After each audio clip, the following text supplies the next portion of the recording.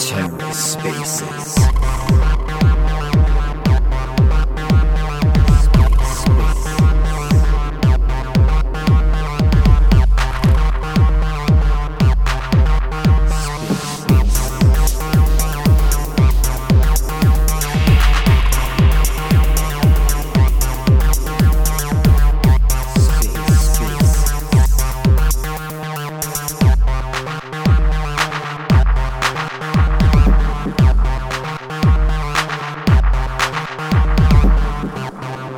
What is up, everybody? Bear with us for a couple of minutes as we get started here. Started this one a couple of minutes early. We should have Ben Jorgensen coming in. Ben, obviously, CEO Constellation, and we've got Alan Boehm coming in. Alan has quite the track record in kind of traditional business, but we'll get into a little bit more of that as we kind of get the speakers up here. So just give us a couple of minutes here and we will get started. I hope everybody had a fantastic New Year and holiday. This is the first Constellation Hypercast space that we've done in 2024 so far.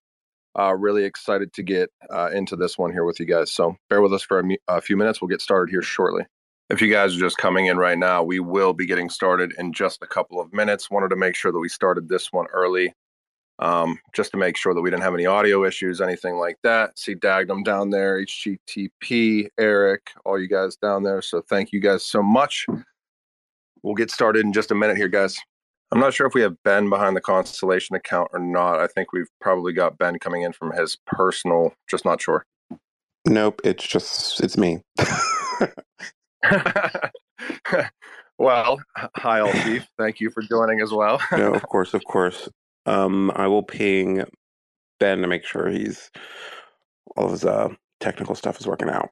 If you guys are just joining right now while we wait for Ben and Alan to come in here, Alan Boehm, track record in his professional career is pretty massive. Former global IT Chief Information Innovation Officer and Chief Enterprise Architect at Coca-Cola. You've got Senior Vice President and Chief Technology Innovation Officer at Procter & Gamble. Give me a second here, guys, because I do see some requests coming up here. And we'll get rolling. Ben, you should have co-host now. It should pop you up here in a second.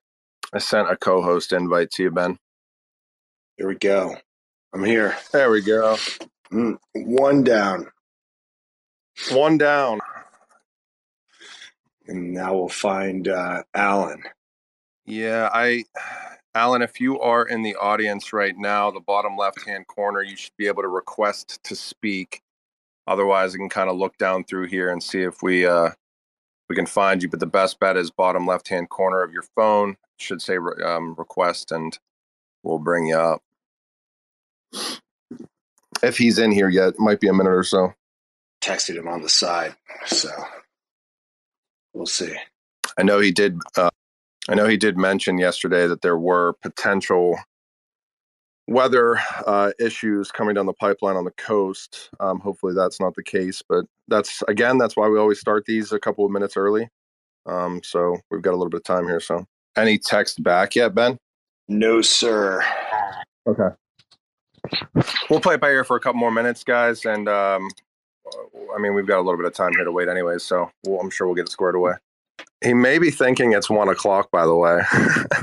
It starts at, he might think it starts at 10.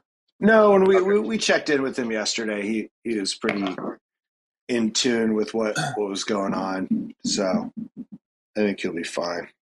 There were some really cool quotes that even just with the introductory aspect of being able to meet him kind of prior to this that he pulled. Hopefully we can get him to kind of elaborate on some of his thought processes there. I thought it was really fascinating. Yeah, the funny thing is we came into it with like, hey, okay, this is what we want to talk about. And he's like, hey, guys, I think this is how it's going to go. Yeah. Which is like every time I've engaged with Alan, he's always been like, here's my agenda. I don't really care about yours, which is pretty cool because most people are waiting for you to set up the meeting and what to talk about. And that's what I really enjoy about Alan is he's just got such a different. I lost your audio for a second there, Ben. Can you hear me? Yeah, I think my audio is good. Yeah, yours is fine, Solomon. Ben's dropped off. Oh, Hey, I mean, space is still on a rugging, folks, huh? positive note, I mean, first space of the year here. So we've got we did a lot of them last year, and we've got multiple more to come this year. But we'll give it a couple minutes for Alan here, and we'll get it squared away. Okay, I think he's joining us, and he's going to request to speak here. Fantastic. Yep. There we go. Alan, I have you up as a speaker. Do we want to do a quick mic check, Alan, if you want to unmute, so just so we can test audio? How's that? Sounds fantastic, sir. Thank you so much. I really appreciate it.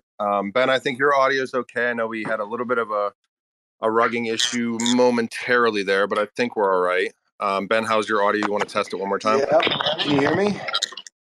I can hear you great. All right. I will maybe just do kind of a brief intro here. For those of you guys that don't know, Genfinity does these Constellation Hypercats on a pretty consistent basis. We did multitudes of them last year. Looking forward to doing many more this year. This is the kickoff for 2024, though. As some of you guys may be aware, Constellation Network now has an enterprise advisory board. Alan Boehm is one of the individuals on that advisory board. Some of the experience that Alan has previously is Chief Information Innovation Officer and Chief Enterprise Architect at Coca-Cola, Senior Vice President and Chief Technology Innovation Officer at Procter & Gamble, along with CTO, as well as CTO aspects at H&M.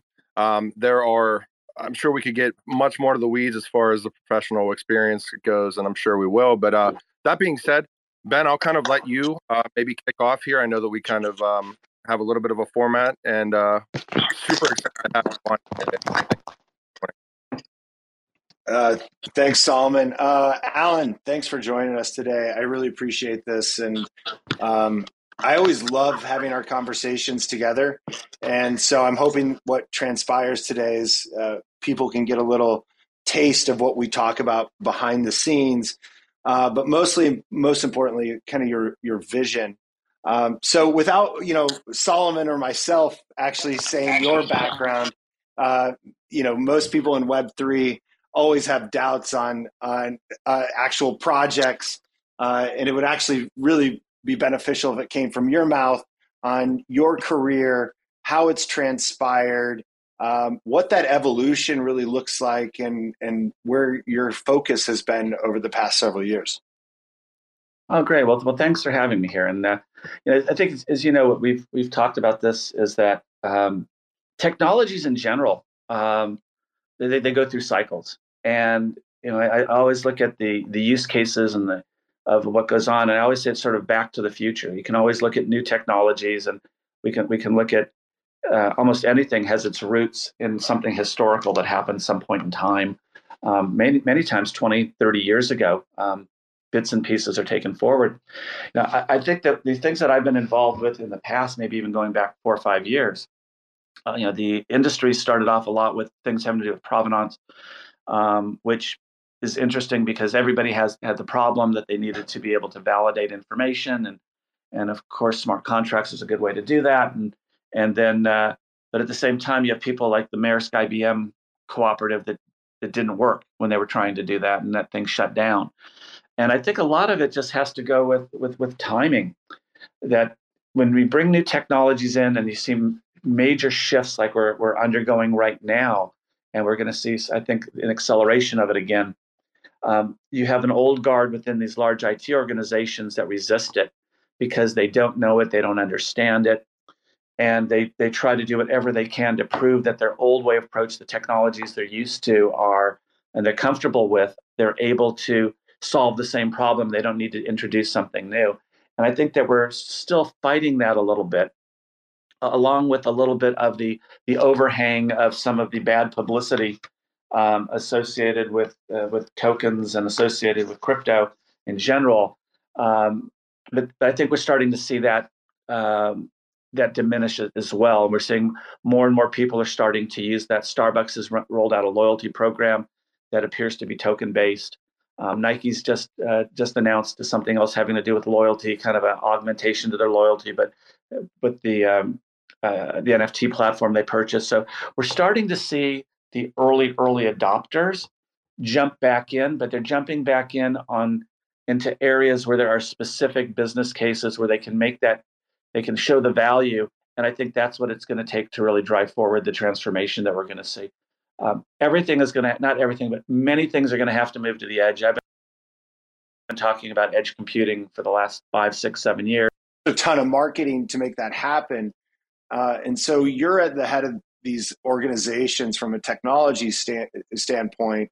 How did you see through maybe all the BS or all the things that are happening and say, hey, no, we're actually going to have to go back to the edge. And there's approaches to distributed computing, and decentralization is one. So how have you seen that kind of evolve, and how did your thinking push through a lot of that red tape in these organizations, especially when you said Maersk, the IBM Maersk blockchain effort kind of dropped off? Like, how did you push through all that?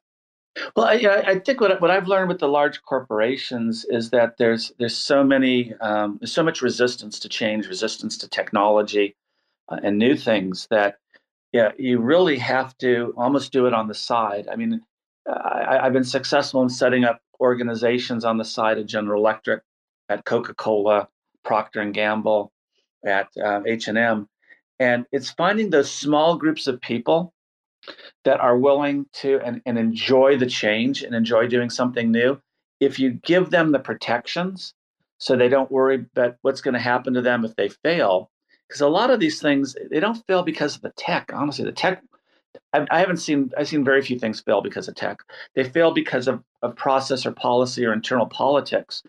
And I think that these small organizations on the outside where you can seed them are very important. But you can't just work with the technology groups. You have to make sure that when you're working with a organization, that there's a business organization that signs up. What I found out at Coca-Cola, the best way to do this was to do something, create something that was for the customer, that had the backing of a small group of salespeople. And if it was successful, what happens was the salespeople, of course, their income goes up because they're on some type of a commission program. They start telling their friends. The other salespeople want to know why they can't use the same technology or the same solution. And you get this grassroots effort that starts pushing for the adoption of the technology into the marketplace. And I think that you can go back and say, well, how do we know that this works? Go all the way back to around 2000, 2001, when Mark Benioff started. Actually, before that's probably in the late 90s, when Mark Benioff started Salesforce, he sold around the IT organizations and went directly to the sales organizations to get the first CRMs in. That's the trick, because in most companies, there's so much resistance to change. You're not going to be able to make it. And so find it, tie it to people that have money or can earn money, and they will become the voice and they will promote this thing. And that's how your stuff will scale in a company. I do. So we actually have Ken Spedden up here as well. Ken, another enterprise advisory board member within Constellation, and a welcome surprise. So thank you for coming up as well, Ken. Thanks for joining us.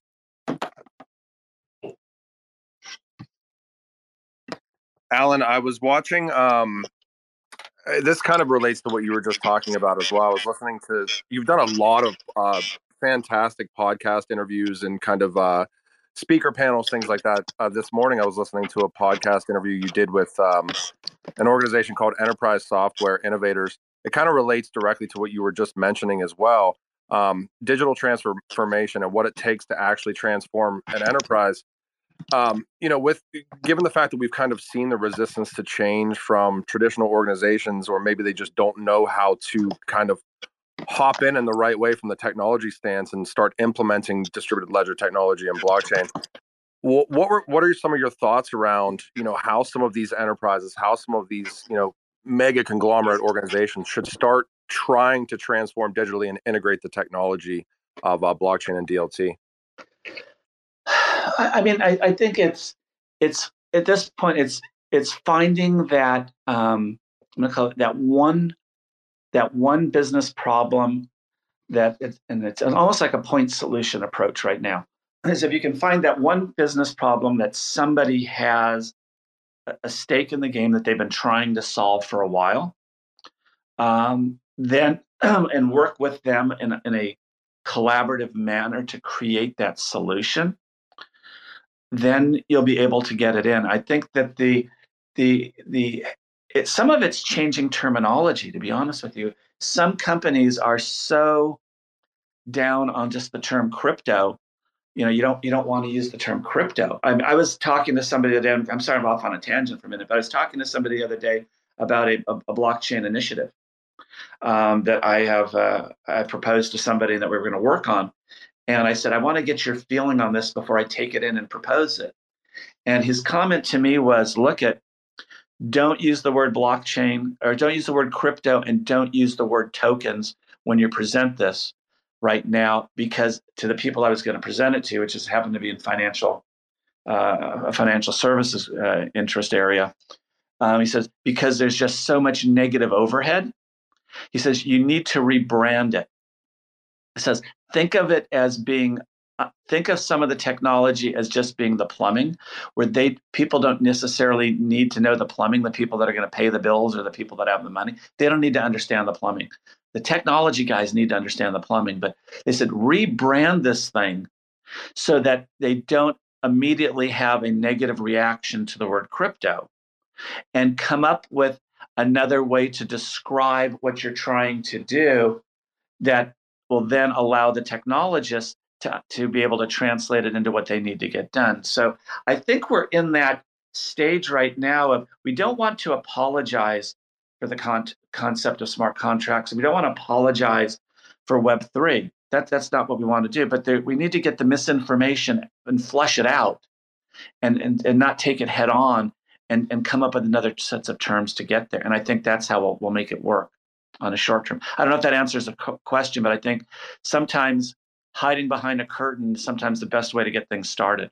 Ben, I can go if you want me to here. I kind of wanted to discuss a little bit surrounding how these enterprises, how some of these, big CPG organizations rely on the data economy. Right now, is there kind of fragmentation that occurs with data, whether it's business data or, I know that there's kind of regulations around consumer data, things like that, but is there kind of a market segment fit for blockchain, for distributed ledger, for, data aspects and big data with, the Constellation network, for streamlining some of these data processes, defragmenting some of the data processes that these large organizations and brands rely on massively? No, I think there is. I think it's going to get the problems that the businesses are going to face are going to get worse before they get better, and these traditional approaches of trying to centralize data and data management aren't going to be sufficient. When you have various regulatory, various privacy rules around the world, in some cases in different cities or even within countries, and I'm thinking more of Germany and Switzerland with the cantons and stuff. We're going to have to distribute the data, and have ownership of the data stay within these jurisdictions. There isn't any other way around it, because otherwise you're going to apply very strict regulations on areas that on places where it's not required. So I think that the ability to distribute everything, distribute the data management, the control, be able to give people control of their own information, and they can make the determination as to who's going to get it on the consumer side. A big problem in enterprises in general is which data do I use? I can't tell you how many times I've gone into a business meeting, and we've had the first 30 minutes of the discussion in the meeting was not about the subject of the meeting, but where did you get your numbers and how do you know they're accurate?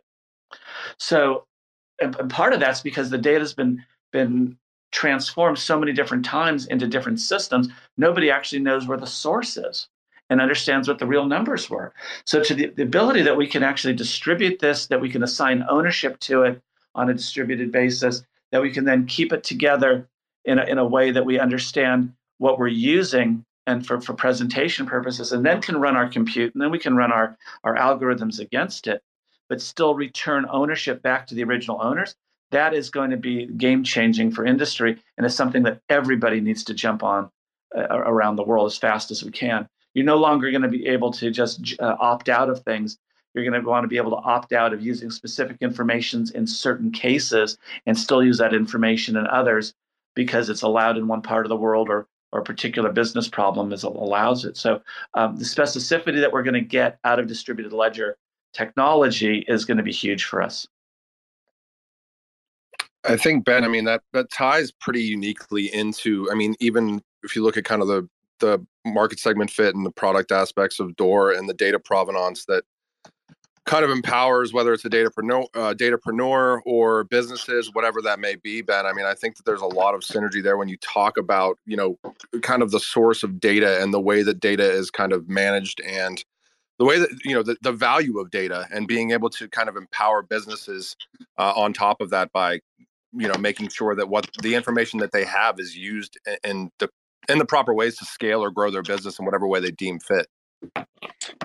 Yeah, I was going to comment around kind of the adoption cycle of this. I think a lot of, and this goes back to maybe your branding, and, that we've seen so many bear markets on the crypto side, and there's negativity in the press, and then, FTX, and then, oh my God, now ETFs. Like it's a roller coaster of an industry if you look at it from the outside in.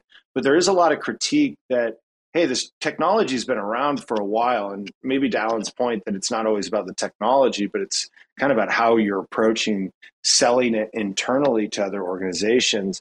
But, Alan, I think some of the worries that a lot of people have are the adoption of this technology. IBM Maersk failed. Okay, so now that throws out a slew of use cases around supply chain. How do you feel about the adoption cycle? We kind of entered the space in a way that we saw blockchain supply chain could solve a lot of problems. That kind of got thrown out the window. How do you see this industry solving or going through another adoption cycle, and what does that look like?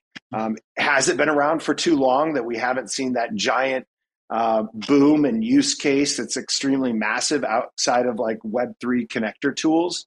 Or do you think we're in for another boom around the distributed computing angle? I think we're waiting for that killer app, right? That killer app to come. And once that first killer app comes and we start seeing widespread adoption again, then that's going to fuel the next cycle. And I think what we have to do is make sure that in this next cycle that there's a soft landing, because this thing will go up and down.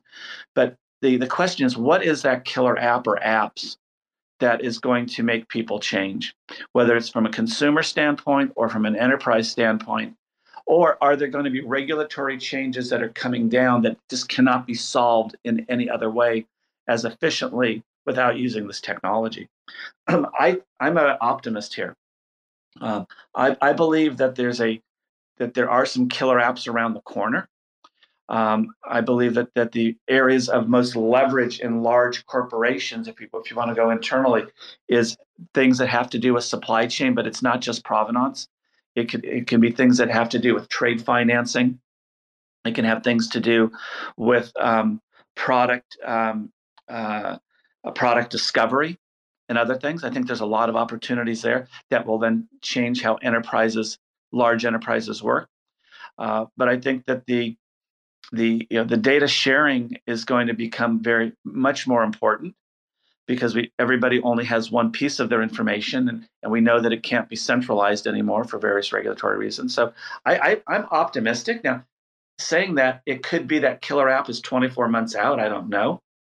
But there's enough out there. I know there's people working on things that we're gonna find that killer app, and then we're gonna see a run up again. I like that you said you had the phrase soft landing, Alan. I know that, especially with these market cycles with Web3 and crypto as a whole, it always seems to be all or nothing. It's very boom and bust. In that regard, one of the things that a lot of people talk about in this space is having a plan. You mentioned yesterday something interesting. Some of these corporations, enterprises having a fear of missing out. We kind of see that on the retail side a lot of the time, but interesting take on corporations or enterprises kind of having the same feeling. But we also kind of talked a little bit, and I would love for you to maybe extrapolate on a lot of these enterprises or organizations not necessarily seeming like they have a plan on what they're going to do in this space. How important do you feel that it's going to be moving forward for every company to have a distributed strategy? Well, I think that, yeah, you're right. Fear of missing out is a real thing. I think we're seeing that right now with the Gen AI craze, and I predict there's going to be we're going to see some fallout from that probably at end of the first quarter and in part of second quarter. The way corporations work that I've seen them over the years is that when a new technology gets hyped in the marketplace, and with Gen AI, we can thank Sam at OpenAI for this. They hyped it. It got caught on in the press. We really needed something to take our mind off the crypto winners and off of other things, and people jumped on it, and it's going through its hype cycle. Meanwhile, I think we're actually in a crypto thaw. That's my own personal opinion of what's going on. We're going to see some changes, but what will happen is people read about it. Somebody on the board reads something. The board asks the CEO what's going on. The CEO says, "I'll get back to you," and goes to the CTO or goes to somebody in the company and says, I need to give something back to the board and give them some information on this. What are we doing?" And nobody wants to be told that we're not doing anything. So they quickly commission a small project. And that's how this stuff gets hyped. And then it goes on for 6 months, a year or so, year and a half, and then it just sputters out. And part of that is the problem of how technology is used in most companies. I'll put financial services aside. This doesn't apply.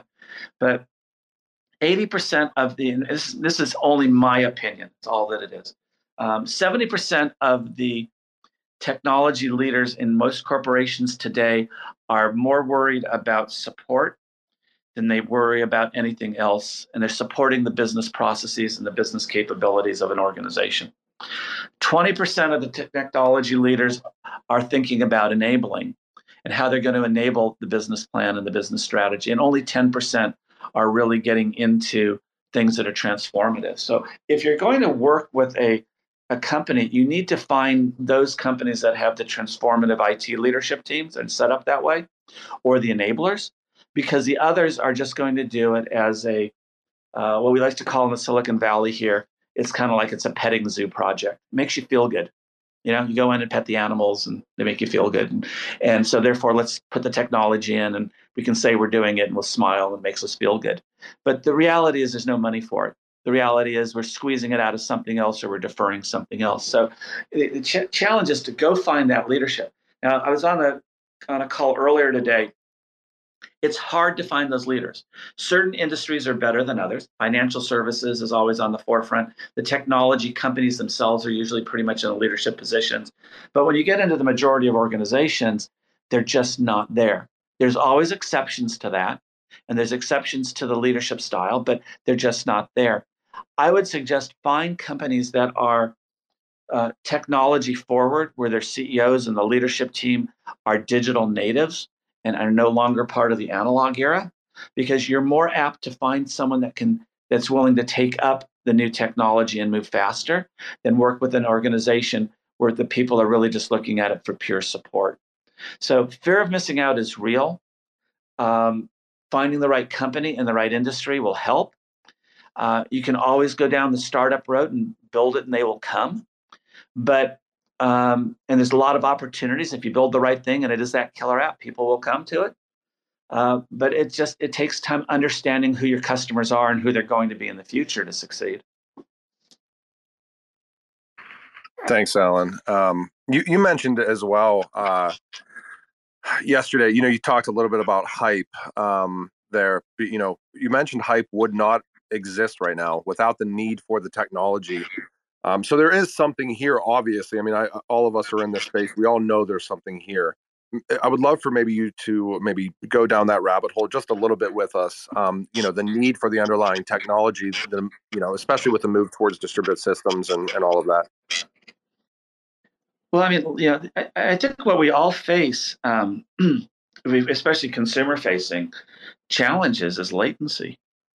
And there was all this promises that 5G would solve latency. Well, it didn't. Now there's the promises 6G will solve latency, but that's all been assumed I think people were assuming that they could still centralize the data, that they could run everything from the cloud. It's just, I don't think we're going to see the reduction in latency to the point where people actually accept the delays that they're getting for day-to-day things ever. It's just without a significant change in the technological approach and architecture. And that's why I think that we're going to see distributed systems. We're seeing distributed databases already. We've got Postgres on the edge, which is out there now. We have other people that are building things on the edge. The Web3 technologies are perfect for this. They're perfect to solve kind of the minority report issues that we saw in the movies from 20 years ago, of instant interaction, the ability to secure payments or secure exchange of information or data that doesn't need to be centralized. It has to happen. And I think there'll be no large organization in the future that's going to be able to not have both a central cloud and distributed technology strategy and architecture in place. It's just going to be an education process of how to do it and when to use it. And I think people that are involved in distributed technologies need to get out there and start evangelizing and helping people understand in a big picture where it makes sense to use distributed approaches versus central. I think that's one of the greatest messages that you really have in creating confidence in kind of what's coming out there, is that we're really looking at the technology myopically and how communities are using it.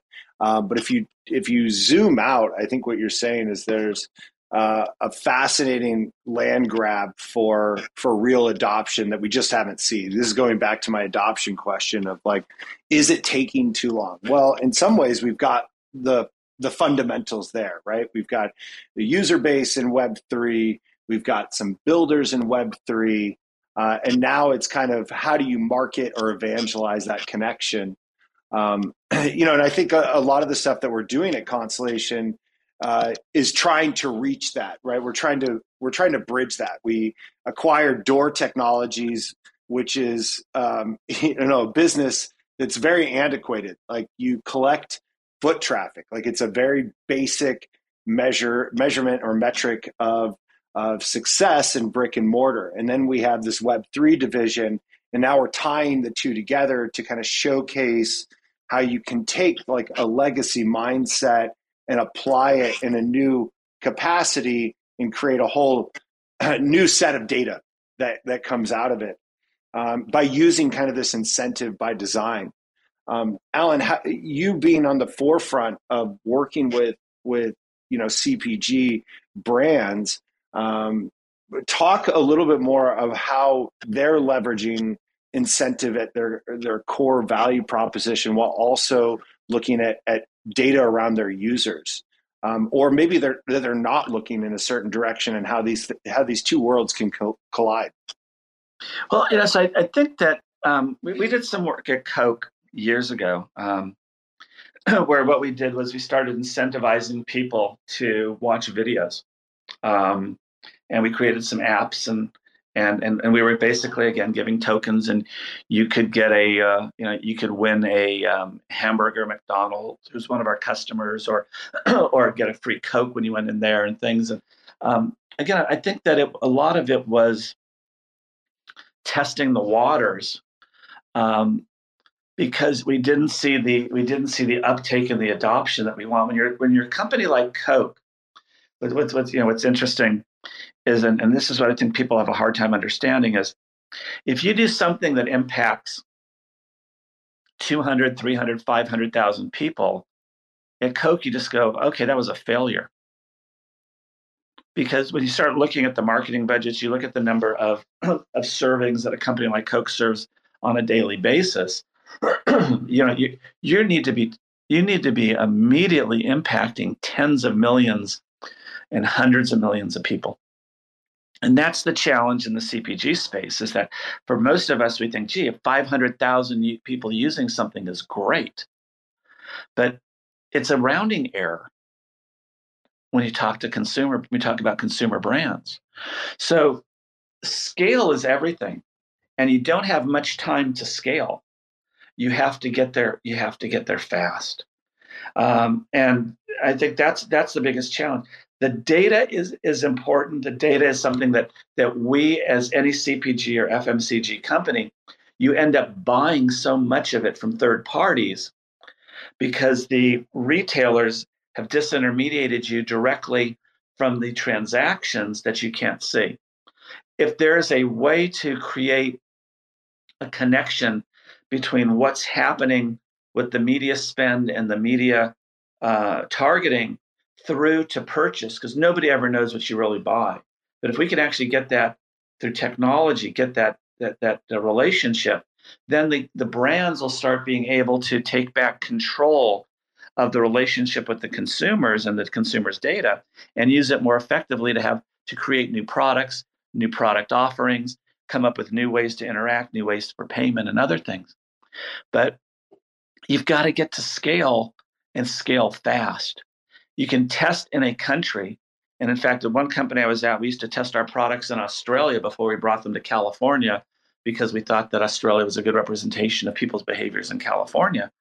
But then once you did that, you now had to push it out across not just the US, but the rest of the world. And that's where most of these things have their challenges. So time works against you in consumer. You have to find that thing and just run with it. And then you have to find a way to maintain it over time so people keep coming back. And that's our challenge. It sounds like, I mean, we kind of touched on this a little bit through and throughout this discussion as well, but it sounds like we may be kind of at the precipice of, the evolution or the next evolution of kind of the client server model. And you kind of went over that a little bit yesterday as well, when we kind of had our introductory meeting. I don't know if you would be able to maybe dive a little bit deeper into that thought process of what this technology could represent, as far as how companies, how organizations are modeling out, their interaction through those models.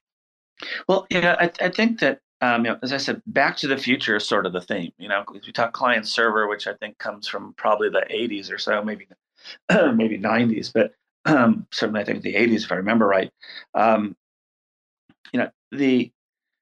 There are so many different opportunities for this to work in a distributed manner. I think that as blockchain as the underlying technology behind blockchain and Web3 gets more efficient, and we can commit transactions at a faster rate. It's not just read, but being able to commit them at a faster rate. Then the types of models that we saw back 20, 30 years ago, business models and others will be revisited. There is no good reason to be moving data to a centralized location if it's being used in a distributed manner 90% of the time. If you need it, you can just simply do differential updates to the larger data set in order to make it work, if that's what you need to do. But putting the data close to where the users are, putting the data close to where the owners are, being able to create the transactions, being able to create the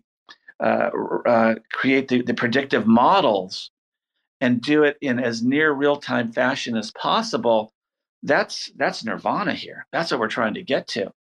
And the solution by the traditional providers have been, well, let's set up expensive servers, and now we need to get a backup server for that. Let's set up small data centers in all of these locations. And you start thinking about the cost of this, and then you start thinking about what happens in factories and IoT devices. It's not scalable. And I think the tech that we have sitting here in front of us will allow for IoT to be able to go forward and at a much faster rate and a much more secure rate. I think it's going to allow us to get to these distributed environments in factories and in stores and in restaurants that have been, there's been this large push to go back into the cloud. Um, I think the technology is there that's going to enable that. I think what we have here, we just have to take some of those business problems and show how it's more efficient and more effective than doing it any of these old traditional ways that we've been going through for the last few years. But they're wide open. I mean, I think just in a distributed environment, there's a great. This has nothing to do with Web3, but just in general, there's some articles that are produced on what Chick-fil-A has done on distributed restaurant systems, and it's fantastic. Now the question is, they did it in a little bit more of a traditional approach. The question is, could they have done something even differently? Could they have tied the wallets of individuals back in all the way through their POS and into their ordering systems? I mean, there's so many things that can be done once you get into these verticals. And the tech is there, I think, will enable it. But we have to educate people. We have to build up a group of developers that understand it. We have to educate the service providers that are providing services to these large corporations. There's a lot of education work in order to get there. I'm curious, Alan, from your stance, you mentioned kind of killer app aspects, but coming from, this is literally, kind of just an off the cuff question for me, coming from a traditional background in kind of project management. And I know you talk a lot about kind of the ERP or the enterprise resource planning systems that most organizations use across the board, even smaller organizations. Like I remember the ERP systems that I had at two different positions that I had in project management that were like dating back to definitely like the mid 80s, that were trying to tie every facet of the business into kind of one ERP system, from accounting to supply chain to project management software to all that stuff. Do you think that this change comes from the top down, or does it start with smaller businesses and and move its way upward? It's going to go back to those three different type of technology leaders. And unfortunately, what I'm seeing as a trend in ERP is I'm seeing them being broken up a little bit, and we're seeing not everybody's putting all of their trust into one ERP anymore. So that's the good news for anybody that is involved in creating solutions that you'll now start bolting on to ERPs, because ERP, what it did in many ways was it commoditized the IT business and IT organizations, because it was built on best practices, and that means everybody is equal. There's no competitive advantage in what you're doing, and so therefore, it really, the value that it brought forth initially of getting people to view things, get information together, has been diminishing over years. So you do something special. Your service provider takes it over your competitor and says, "Hey, we just put this in over there. We can put it in for you." And all the lessons we learned, you now get to pick up and use them. So these giant ERPs are where technology is not a competitive advantage. Go ahead and put the ERP in. When technology or the technological capabilities you can create are a competitive advantage, what you want to do is wrap your ERP, and you want to start building those technology. You want to start building those other solutions. And I'm saying build as opposed to buy, because you're never going to get something that's truly a competitive advantage if you're constantly buying things. So you need to buy and configure, or you need to build. But this is where the opportunity is to find out what are those capabilities that are better off served in a distributed manner, that are better off served with Web3 technologies, and then find a way to bolt them and interface them back in with these big behemoths that are slow moving, so that you can make these customer facing or these differentiating capabilities available at a much faster pace than waiting for the 2, 3, 4 time a year release of an ERP system. So I don't know that it has to do with the size of the company. It has to do with the leadership and the adaptability of the technology leadership of whatever company you're working with. Whether you're working with a small SaaS-based ERP, or you're working with one of the large on-prem vendors that are moving into the cloud, it's going to get down to that mindset of the individual you're dealing with.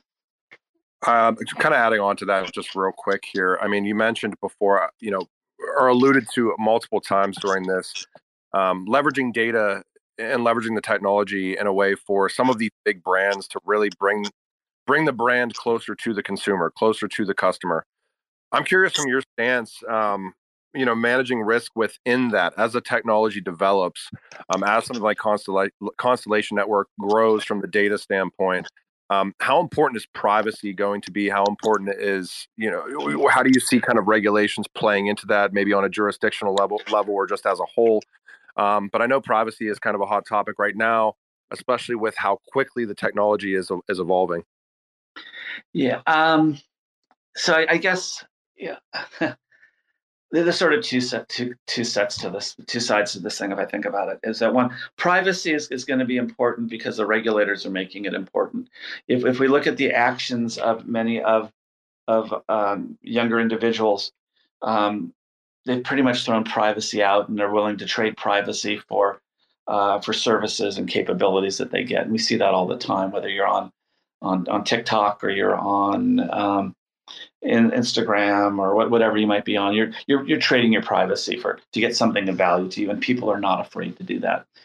I think that it's the regulators and we see a lot of this more overseas than we see it here. I think they're doing it, but I also think they're doing it in order to try to protect their industries as much as protect their people, because there are the industries that have been the software and technology industries that have developed overseas are lagging those of many other nations, and therefore think they can slow things down by creating these regulations around privacy. And they can, in fact, because most of the data to date has been stored in centralized locations and has been intermixed with other individuals and regulation and people that have regulatory control over other people's information or corporate information in different countries. So you get down to the least common denominator again. So again, technology here will help, but you have to re-engineer things and adhere to it. And that's a way forward for you. That'll give you an advantage over doing things the other way. I was with one company that was applying European GDPR policy to data they were collecting in the United States. And the only reason that they said was, well, now we have to set up separate data privacy offices. Now we have to set up all these things if we're going to do it and allow for the use of data in one place and not in another. It's just too complex for us. And it's too costly. So it's better for us just to say, let's use we'll use the most restrictive and apply it everywhere. But what they didn't realize was that their competition had taken the least restrictive approach, so they knew less about their customer than the competition did, and that's because the customer had distributed the data. They had gone ahead and looked at meeting the regulations where things were on the ground. This is real. This is a big problem that corporations are going to face, but we're going to have winners and losers, and we're going to have winners and losers, not just at company level, but entire countries are going to win and lose based on how they decide to regulate information in the future. And I think you're already seeing the battle lines being drawn in Gen AI as well. And we're going to see certain countries are going to lose out on the next generation there, and they'll lose out on the next generation of benefits, business benefits that are brought forth, just because they're going to overregulate everything. So I have something that maybe I'm just thinking out loud. Maybe there's some type of a play here within the Gen AI space for Web3 technologies as well, and maybe that will help drive some of these things forward. Also, I don't know.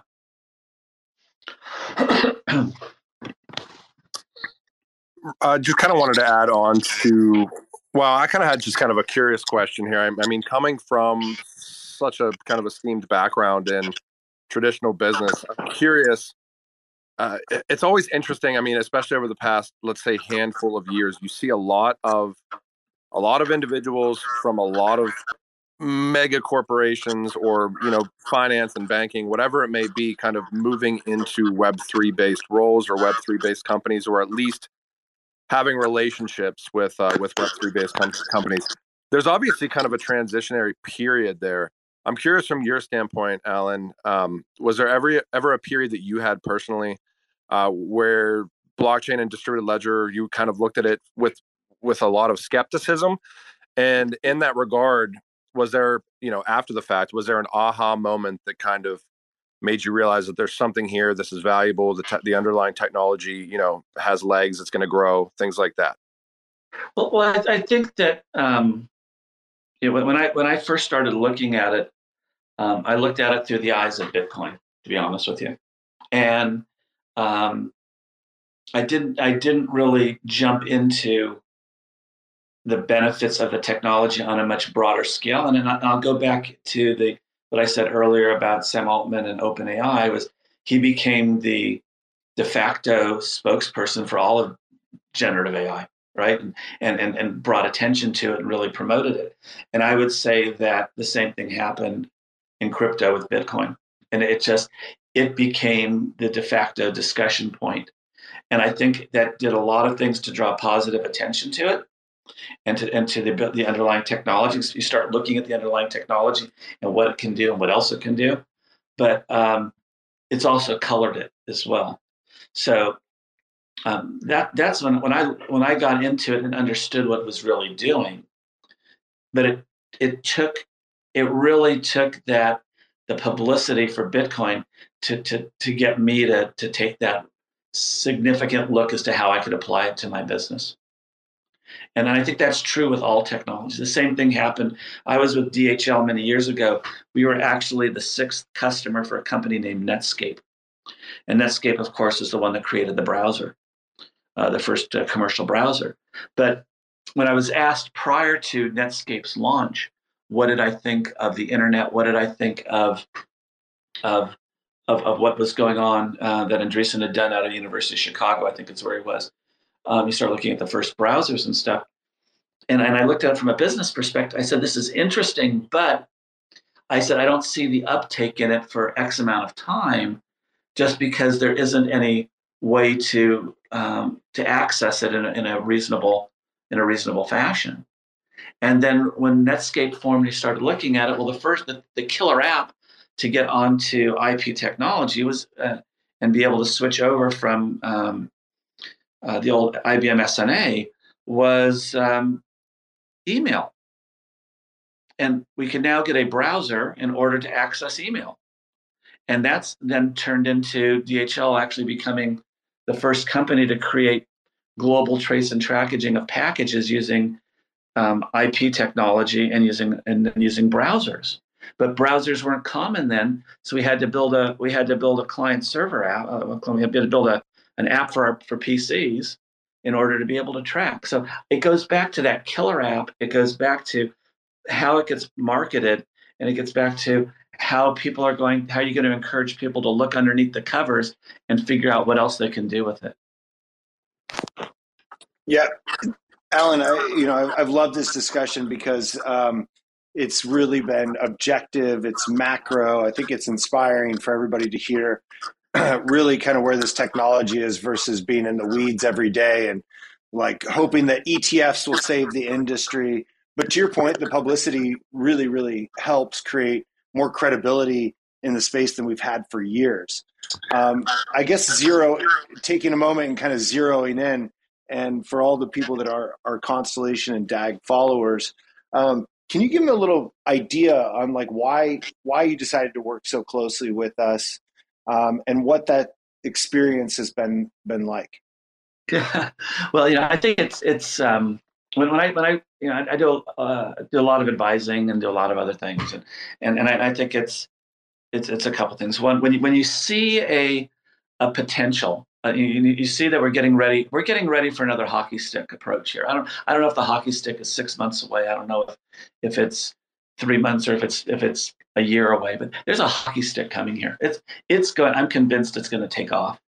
And I think that. Did we lose audio for a second? Alan, we lost you for a second. So I think that hockey stick. Yeah, I think that we're seeing things that are going to take off, right? And I think that's why. The other thing is, I always believe in people, and Ben, you and the team are fantastic, and I've been learning a lot, and I've been able to add some value. But I think that where Constellation is it's in a unique position to do some things that and start I'm not say even testing the ground, but start moving forward with some of like with Door and some of the other things that will lead to many other opportunities that are out there.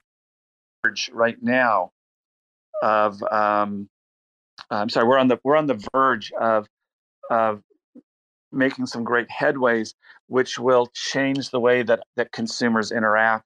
And I think this technology is going to get there. And I think you guys are really well positioned. That's what I got excited about it, along with some of the other things that you've shared with me and some of the other organizations that are looking at using technology. It gives me a lot of hope for the future right now, and that's why I wanted to jump into this. I think this is a big deal, and I think it's coming.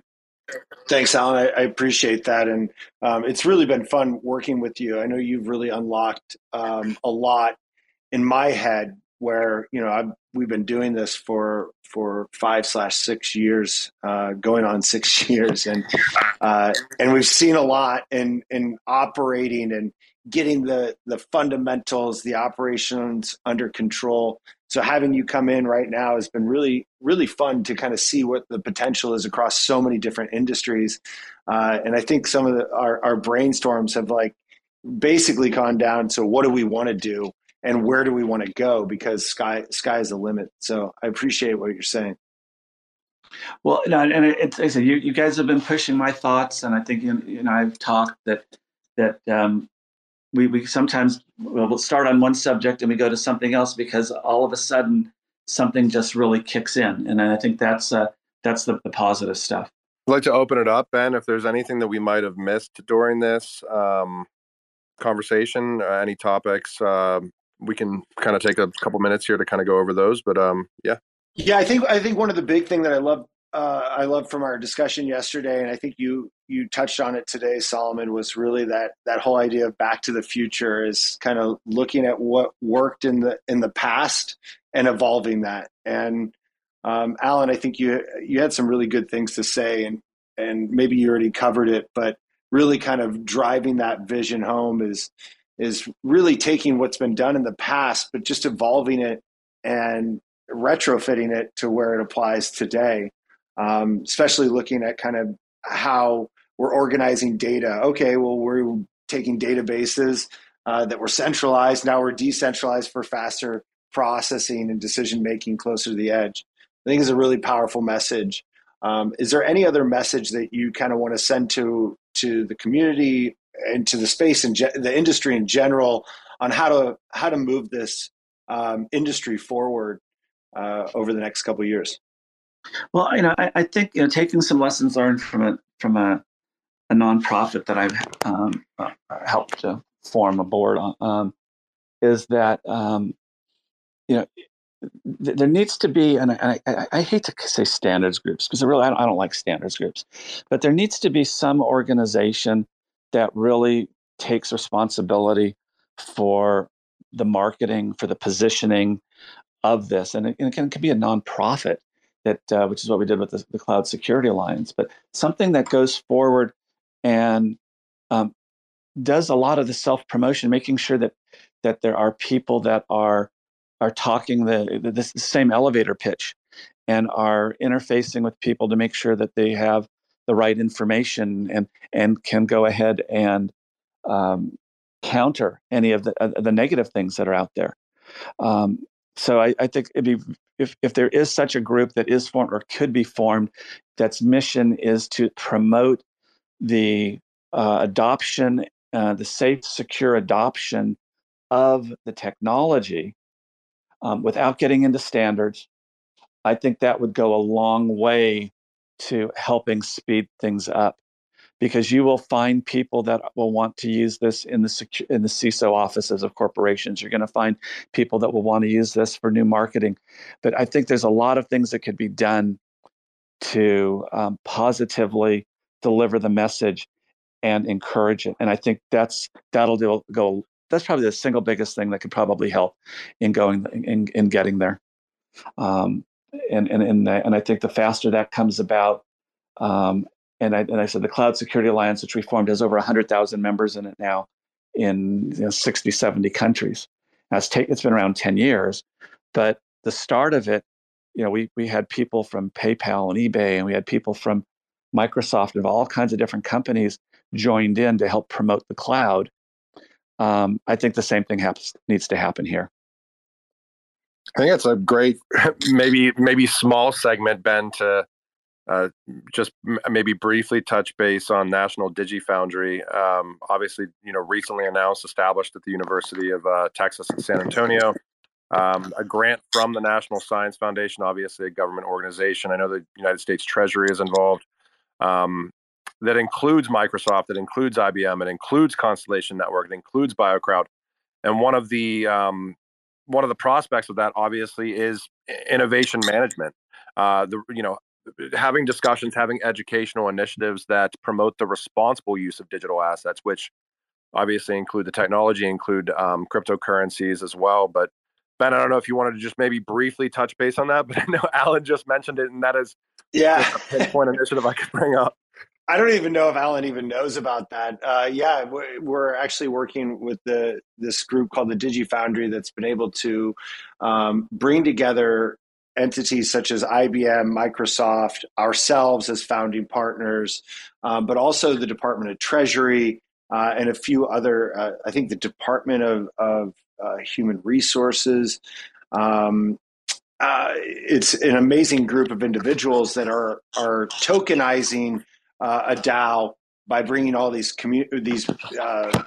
leaders together, which is the first one I've seen of that breadth that's attempting to kind of start out by creating working groups and topics. And actually, one of the topics that Benjamin Diggles is. We lost you for a second, Ben. Yeah, and how our blockchain technology, how Constellation can really be impactful, and they're also building the whole tokenized DAO and working groups on Constellation there that will be deployed into IBM's cloud infrastructure for their first iteration.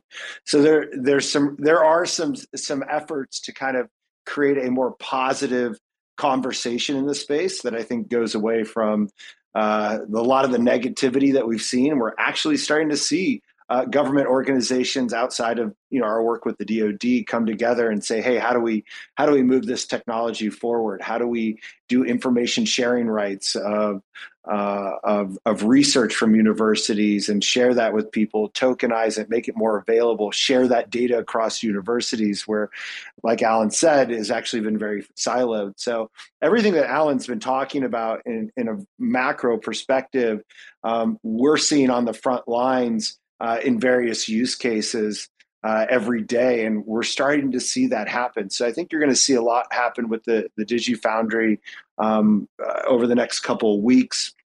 I know they have a conference next week that we're sending a few people out to kind of talk about how to use the Stargazer wallet to activate the token. So there are some really great things that we're using the technology. We're teaching people how to use it while also pushing, big agendas out there. Well, Solomon, I have to say, yeah. I have to say, I really appreciate, Alan, your time today. I'm sure this won't be the last time that we're having a discussion. Really looking forward to seeing some of the initiatives that you are advising the Constellation Network and team on. Obviously, such a powerhouse with the experience that you've had in your career. So I think that the thought leadership aspects alone are invaluable to not only the Constellation Network, but the wider Web3 space as a whole. We need senior IT and senior technology officer leadership that's coming from traditional finance into the space. It's been a pleasure to have the opportunity to have you on today as well. I should say, coming down the pipeline here at the very beginning of February, we have at least the last of the initial 5 members of the Enterprise Advisory Board. We will have Eric Bethel on. For those that aren't aware that are in the audience, Eric was nominated by the president, confirmed unanimously by the Senate to represent the United States at the World Bank. At the World Bank, Eric spearheaded a number of tech initiatives, including blockchain and the tokenization of World Bank loans. So we'll definitely be getting into the weeds with Eric here. I think that's February 1st. All of that being said, Alan, such a pleasure to have you on today. Really appreciate your time, sir, and looking forward to future discussions. Yeah, thank you so much. Thank you for having me. And I really enjoyed it as well. I hope everyone has a great day. Yeah, thank you so much, Alan. Have a great one. I appreciate the time and all your insights. Have a good one. Thank you. Bye-bye. Thanks, everybody. See you guys next time. Bye. Motherfuckers screaming out loud, looking for mercy before they find themselves working a corner down in Jersey. What could be worse? Misrepresenting the first come, first serve mentality stuck in the burbs. I'll be numbing up first before discovering what works, and we'll see what other kinds of treasures under the dirt. We rape and plunder the earth, sit and wonder about the worth and play, ring around the rosy while the thunder is served.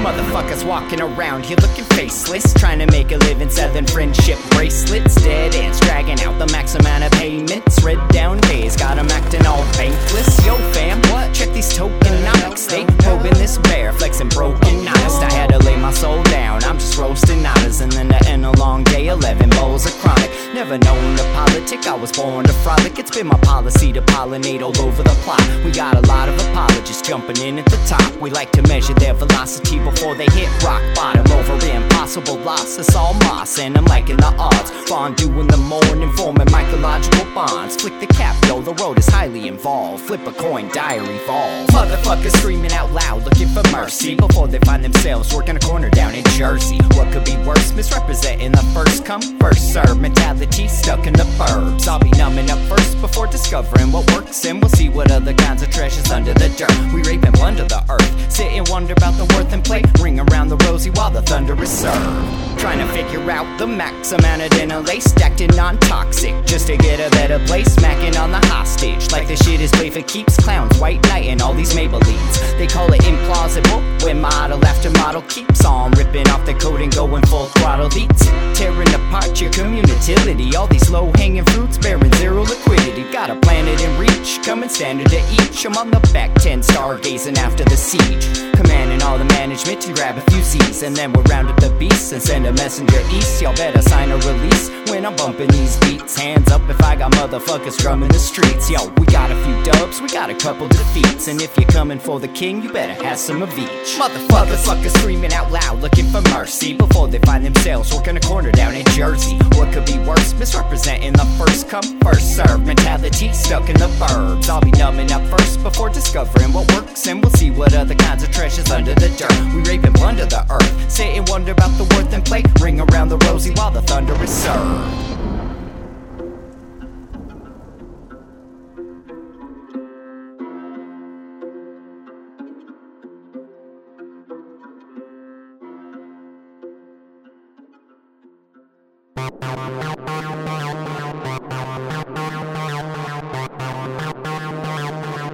TerraSpaces.